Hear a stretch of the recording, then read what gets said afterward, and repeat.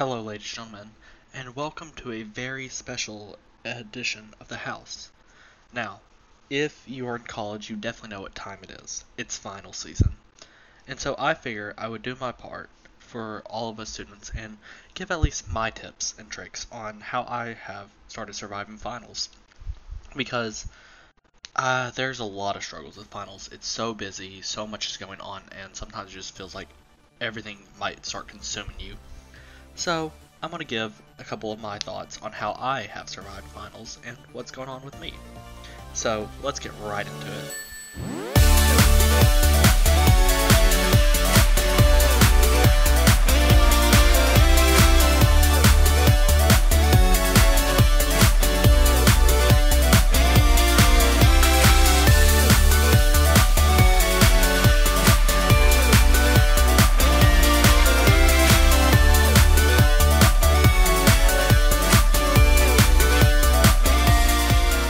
Hello, ladies and gentlemen, and welcome back one more time to the house. As always, I'm Austin Sweat. I'm your host, and I'm here alone today because I'm talking about finals, and I'm gearing up myself. A lot of my friends are busy because themselves are working towards this, trying to get their all final situated out. But I'm going to talk a little bit about my experiences with finals and the best tricks I have personally to survive them and to do as best you can on all your exams. One of the first things I have to say, and this is going to sound very silly because it's obvious, is to do your work. Now, obviously, I know how blunt that is and how much it's kind of like, oh, yeah, obviously, I knew to do that. But a lot of times, you just don't do it. I've gotten in the habit of waiting until last minute for a lot of things, and it's caused me a lot of problems, honestly. And so, you really do need to just calm down first when you get all this stuff and do your work. Because you may get into the habit of, oh, hey, you know what? I'm going to put it off till tomorrow. I'm going to do this tomorrow. But then tomorrow comes around, you say the same thing, and before you know it, you are up to your ankles in just work you have to do. And that's genuinely not a good place to be. So, of course, that's the first thing. Actually do the work. Second is, with doing the work, you need to come up with the best way to say is a format of how you're doing it. And how I would explain this is a system. So, you need to first rank things on how you're going to do them. Be like, okay, this class, this is due tomorrow, so that's going to be first. This class, that's due Thursday, and so I have a little bit of flexibility there. That's a lot harder, so I'll need to spend more time on it. You're going to rank these in, start by ranking them of how quickly it needs to be done. Because very obviously, if something's due tomorrow, you need to get it done right away. But if something has a little bit of time and it's more difficult, appropriately gauge of when you should start it with have the appropriate amount of time to give it the work it deserves. And next is to time your work. What I mean by this is you don't need to just go headfirst into it, just knock it all out, go, go, go, because that's just going to make things a whole lot harder. Something I like to do is I will take my work in segments. So let's say, for example, I will take 25 minutes to do work. In that 25 minutes, I can't get on my phone. I can't do anything except work, barring, of course, emergencies. Like if my mom called me, of course, I'd answer that because, when mom calls is important. But, if she can wait, I'll be like, hey, can you give me a second? I'm in the middle of doing some homework right now, and I need to get it done. And so, a lot of times they'll be receptive. And so try as little distractions as possible during that 25 minutes. So, once that 25 minutes is up, 5-minute break. You take 5 minutes to just kind of calm down, relax, take a break from that. Don't keep working past the 25. Take a second off. I mean, obviously, like if you're writing a sentence, if you're finishing a sentence, you can finish that. But after that, you need to just take a breath and you need to let your brain reset for a second. Because it's very hard for the human brain to just focus for such long periods of time. And so by taking these breaks, is going to help keep you rejuvenated and not as just dead tired because you've been going at it nonstop for 3 hours. You know what I mean? It's one of those things that I think will very much help. That's always helped me. And so after this 5 minutes, you go right back into 25. 25 minutes of pure work. You can continue doing what you were doing before, or you will need maybe go on to the next thing. It depends on how your list and how you want to do it. Of course, plan beforehand how you're going to get your work done. Like, okay, once I reach this point, I'll switch. Or, hey, the first 25 minutes, I'm going to work on Class A. And while the second one, I'm going to work on Class B. You know, things like that. Plan it out and just follow it as you go. Keep going through the classes and go how it happens. I promise you that the 25 minutes are long. Obviously, that is still a pretty good amount of time. But after that next 25 minutes, again, 5 minutes of break. And so you're going to do this 2 more times. So it'll be 25 study, 5 break. 25 study, 5 break. 25 study, 5 break. 1 more 25 study. And so after this time, you're going to take a 30-minute to an hour break, maybe longer if you need it. Because this is the time for you to fully reset your brain. Because you have been working for a long time here. And so doing this and this reset really just helps, calm down. This is when, like, you could watch a couple episodes of a comfort show, or maybe the new episode of your favorite show came out and you want to watch it. This would be a good time to do that, to reset your brain. Do a lot. Just take this 30 minutes, hour, whatever you need here, to really relax and to not think about the work you're doing. And after that time, go at it again. 25, 5, 25, 5, 25, 5, 25. And then a break. And of course, don't kill yourself, obviously. Don't, just get too much work where you don't know, where, you're just overwhelmed and stressed and you've done so much in a day where you're completely fried. You need to pace yourself on these things and do an appropriate amount. Obviously, get a good amount of work done that you can be proud of and that you feel progress. But don't do too much to where it's just going to be a struggle to function the next day. I'm bad about that. Which this goes into the next thing. Don't stay up incredibly late studying. I know how, the stigma of, oh, college kid all-nighter and stuff. Literally last night, that was me. But here's the problem. Sometimes, like, for example, last night, I literally fell asleep on my desk. I fell asleep doing my work. And it left me with such a crick in my neck and, just so tired the next day that it just made me much more unproductive the next day. And when you could have taken that 8 hours to, for example, sleep, you are instead going to spend a lot more the next day trying to catch up on that sleep first off, and also just relax some because you're so tired that your brain isn't doing the work it needs to do. And so definitely just be cautious about that. I mean, get the appropriate amount of sleep. Also, take care of yourself. One of my friends, they always tell me when they are going out to eat and stuff so that she can make sure that, because I'm bad about, oh, I keep doing work, I'm not eating, and so, I don't eat because I don't think about it. It's not like a thing of, oh, I'm not hungry, or just saying I'm not hungry so I don't eat for the day or something. It's genuine thing. I get so wrapped up in doing the work, I forget about eating, or by the time I finish, I had waited so long that it's so hard to eat. If it's 11 o'clock at night, it's obviously going to be a lot harder to go get food than if you just went at 7. And I think that's a big thing. You have to take care of yourself with eating and sleeping. Because obviously if you're not taking proper care of yourself, you're going to do a lot worse in how you perform on the studying and even the exam itself. That said, if you are preparing for exam, something I've always done this since childhood, this right here. But, always take one last look at it before going to sleep, because apparently, don't quote me on this, this is not backed by this is not backed up by me researching this. This is just backed up on what I've done and, something my mom said when I was little. Looking over things before you go to sleep helps you retain them. I can't tell you the truthfulness in that, but I mean, it at least helps me some, and so I would recommend that. But doing things like this helps a lot. The study technique isn't something that I came up with, the 25-5. That is something I saw online. It's known by several different things. You can look up tomato timer, and that'll give you it. Pomodoro is, I think, the proper term for it.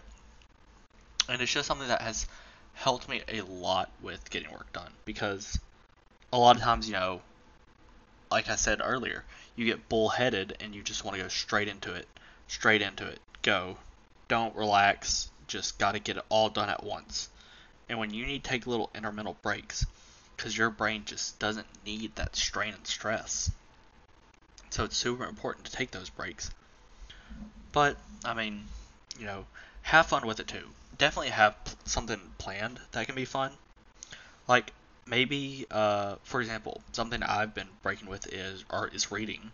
And, that's kind of counterintuitive because, isn't reading like, well, no, I'm not reading a book for class or anything. I'm genuinely reading for personal enjoyment. I've been rereading the Percy Jackson and the Olympian series because that has been one of my favorites since I was a kid. I absolutely love these books.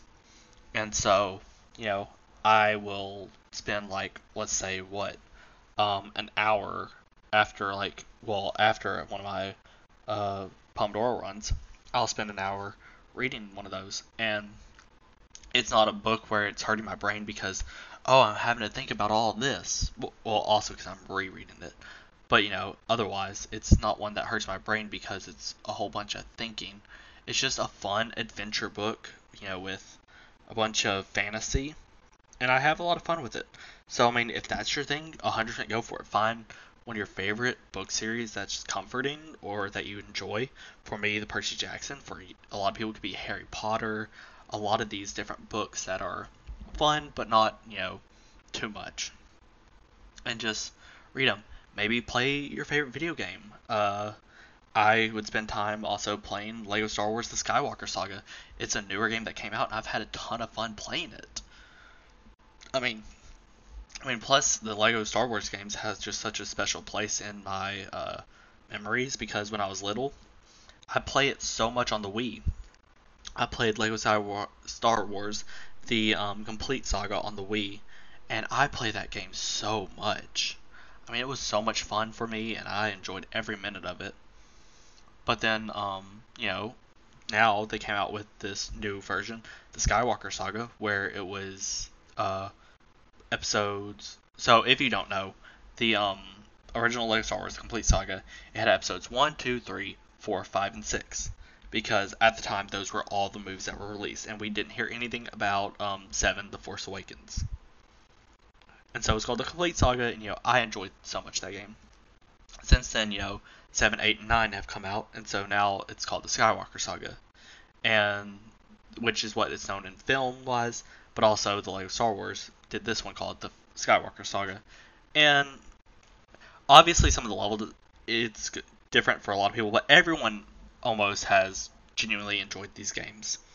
I feel like some of the levels in the old ones were a little bit better, but the combat and the bosses are so much better in this one. And it's just a lot of fun. It's definitely one of those games where you can shut your brain off and have just a blast just messing around, playing, going around the different planets, flying in space, and all this fun stuff that, you could think about with Star Wars. And I don't know, it's just one of those games that I have had so much fun playing since then, and I really hope that I will be able to have a little bit more with it as I go. Definitely when this is over, all my finals and stuff, I will take time to play a lot more games and take really a big break, which that's something too. Reward yourself when you say you get a huge chunk of work done. You've completely finished a class, for example. Reward yourself. Go get you some food or something.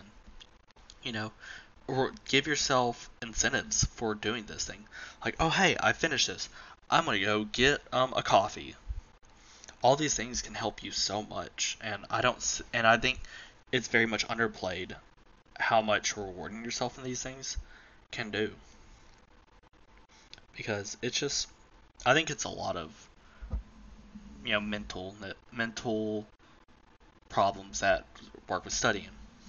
And, your brain either just like, oh, I don't want to, there's no reason to do this beyond, getting good grades and whatnot.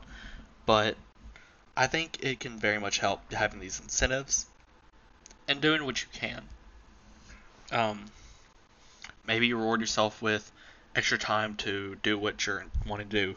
Maybe you watch that new movie that came out, or read extra in your book, play extra in the video game, or set a goal. Hey, if I can finish all my work by, and give yourself obviously an appropriate amount of time, like, don't say like in one day, but like be like, if I can finish my work by the end of this week before finals and be completely free except for the finals, because you have to go and take them, I will reward myself by buying myself this new thing that I've wanted for a little bit. I think things like that are great, and they really help you incentivize the effort to put in. They really incentivize putting in that effort and doing what you want to do, what you need to do rather. I just, I don't know. It's one of those things that I struggle with studying, and so I have to set these goals for myself. Hey, I want this. Like, you can look on my phone right now, and you would see a ton of just like, I'm bad about not deleting notes too, which is funny, but I see like several things throughout different weeks of this year and even last year, just like talking about, oh hey, this is first, then this, then this, then this, and just talking me ordering my work in what order to get it done as I go through it and crack down and get everything done. But it's just finals is one of those super busy seasons that I can't help but feel the stress of myself, and so I know a lot of other people feel that stress with it. And I've been doing the best I can, and you got to do the best you can. And at the end of the day, that's what matters. If you give it your maximum effort, because if you don't give that maximum effort, then obviously you feel bad about your results. Oh, I could have done better here. But if you truly gave your best shot, and say for example it didn't turn out in your favor, then that's okay. Because I had a teacher who I had his class, and he would always say this for every test. He would always say, "This is a test. This is one test. This does not define who you are as a person." He even said it before our final. Like, I mean, that was just so crazy to hear that, because, not in the sense of like, oh, I can't believe that's true. In the sense of like, I never think about that. We think of tests as such important things, and they are. It is very important to do your best to get a grade. But what it is at the end of the day, it's just an example of, it's just a thing of how good you can do on that day, on that subject, at that particular time. Because of course there can be a lot of factors that hurt you. Let's say, for example, you are having just had such a bad night the night before. You got sick and were up all night throwing up. Obviously, you won't perform as well on that test, and so that's why it's also a example of how we can do at that moment. Because if you're sick, it's going to be a lot harder to do that test. And I think it's just very important to remember that it's not who you are. One bad grade, even if it's your final, isn't going to be the end all of who you are. You are worth more than a single bad grade. And that's something that, I've had to tell myself a lot, because I've had a couple struggles with certain grades and certain tests, and I had a lot of trouble. But, those words really helped me that this is just a test and not an example of who you are. So if you're going to take away anything from at least my tips for your final, take that away. That this isn't an example of who you are. It's just one test grade judging how well you can do on this subject at this particular time on this day. But anyway, that's all the study tips I have for finals. Do your work, take it in stride, plan it, and let yourself have some breaks. Maybe give yourself some incentives. I think those are very important.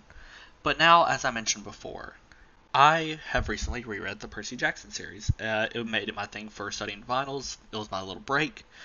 And I ended up going through the entire series, which is 5 books, each one being about 300 to 400 pages. I ended up reading all of it within about 3 days because I zoomed through it, and it's just one of my favorite book series. So I kind of wanted to talk about it. For example, I'm going to start by pitching it to you if you have not read it. So, obviously, because I will talk a little bit about spoilers later, but I'll warn before I get there. And so, if you have read it, you can listen all the way through. If you haven't, and I pique your interest, I would highly recommend stopping here, coming back later after you have read it, because it's such a wonderful series, and it's given me a lot of joy, and just I had so much fun reading it, rereading it, and there's so much fun to be had. So I want to start by just kind of giving you basically what it's about. So Percy Jackson is, for all intents and purposes, a troubled kid. He has been kicked out of every school he's ever attended. He has ADHD and dyslexia, and it's just a lot of problems. So this book starts, the first book at least, it starts in the when he is on a field trip for his school. At this time, he is 12 years old, and he is going with his Latin teacher and his math teacher. And so he loves his Latin teacher. Mr. Brunner is one of his absolute favorite people who he has ever had taught him, because his class is interesting, and he actually genuinely cares about Percy, and Percy can feel that. But he goes on this field trip, and on there he just, his typical stuff's happening. Him and his friend Grover are getting annoyed by a very loudmouth, annoying, mean bully. And so they're, taking it normal, because if Percy has another offense, they said that he's going to get expelled from the school.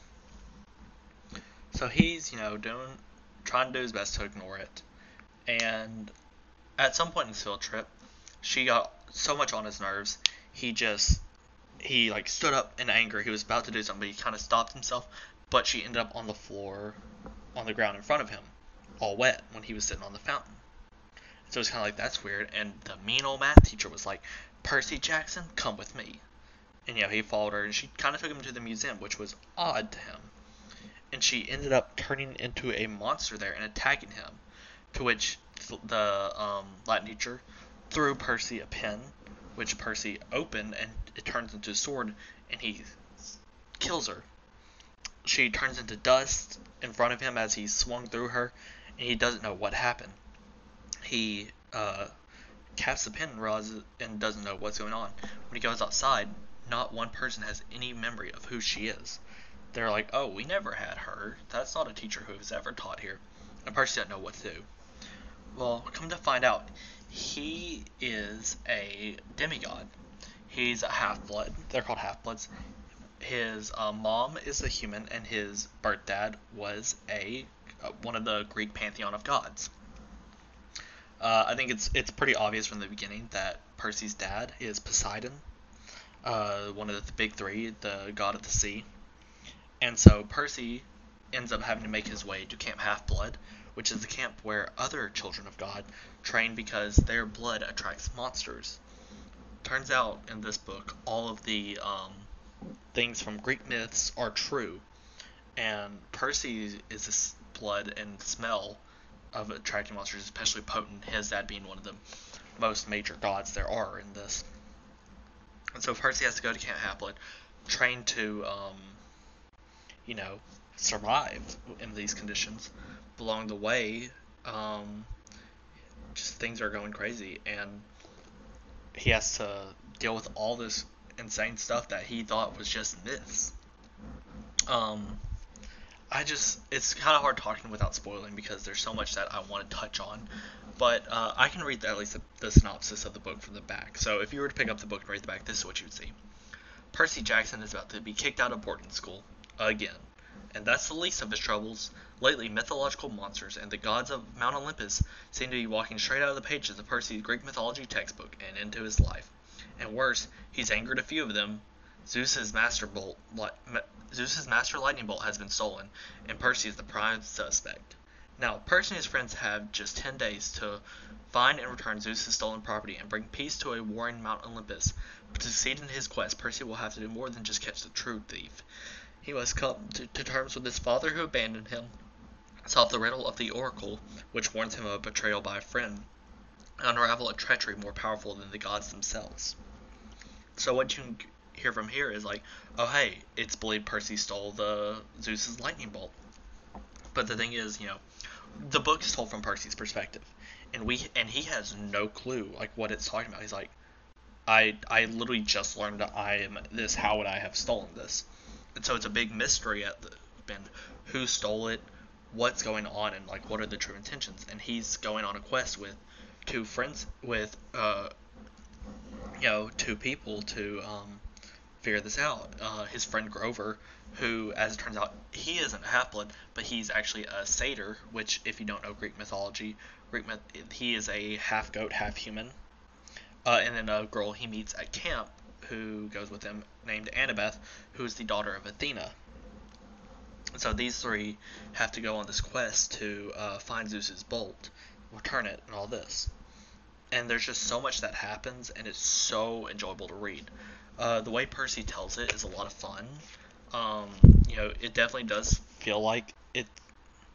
It definitely does feel like it's a kid who is, telling the story. Because at this time he's 12 years old, and there's so much going on. One of my favorite things about the author, by the way, is Rick Riordan, and one of my favorite things with him in these books are the chapter titles. The first, I told you about how he fights his algebra teacher. The chapter 1 is called I Accidentally Vaporized My Pre-Algebra Teacher. Next, Three Old Ladies Knit the Sock of Death. Like, all these silly titles that are so funny. And, I think it really does a lot of good for the book. And it keeps a very humorous tone throughout. Percy's witty, sarcastic, and it's a lot of fun to hear his...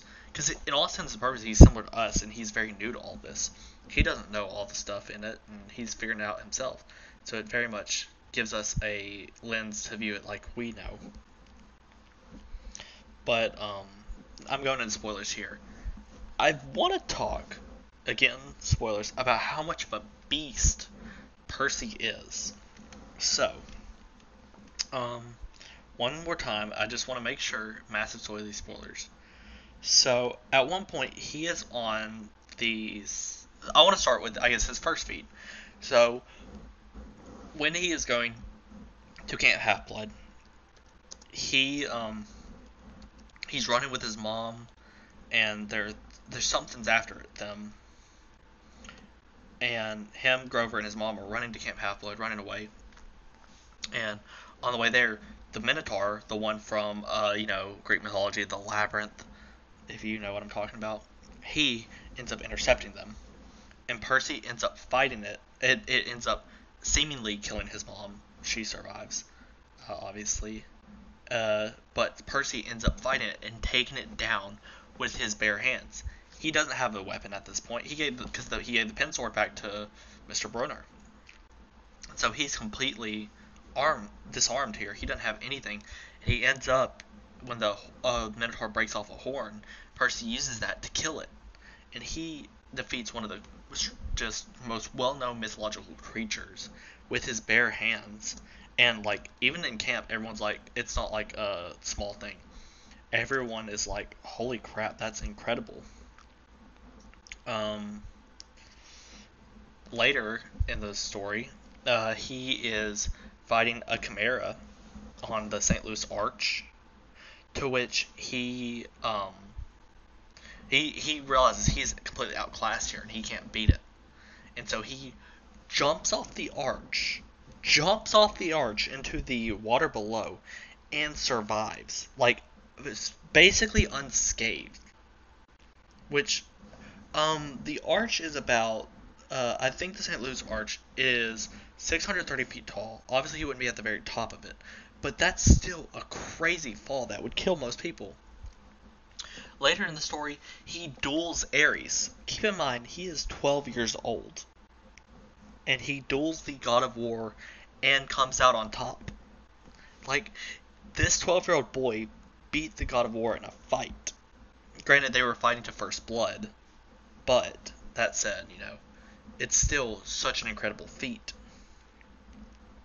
And I just, rereading it, I forgot how much of a beast he was. In later books, let's look at book 3. The myth of Atlas, the Titan who holds the sky. Well, he has a lot of shenanigans going on. He basically, has it where Annabeth and Artemis, a god, are holding up the thing. Annabeth is not a god, she's a demigod. She's, as I said earlier, she's Perseus' friend, the daughter of Athena, and she's mortal with a god. They were holding it up together because it was going to kill Annabeth, so Artemis helped her, while Atlas was, kind of doing a lot of stuff. It's really taking a toll on Annabeth, and, Atlas is causing trouble, and so when they get there, Percy sees that Artemis has to get in the fight, and if she lets go, it'll kill Annabeth in the state she's in.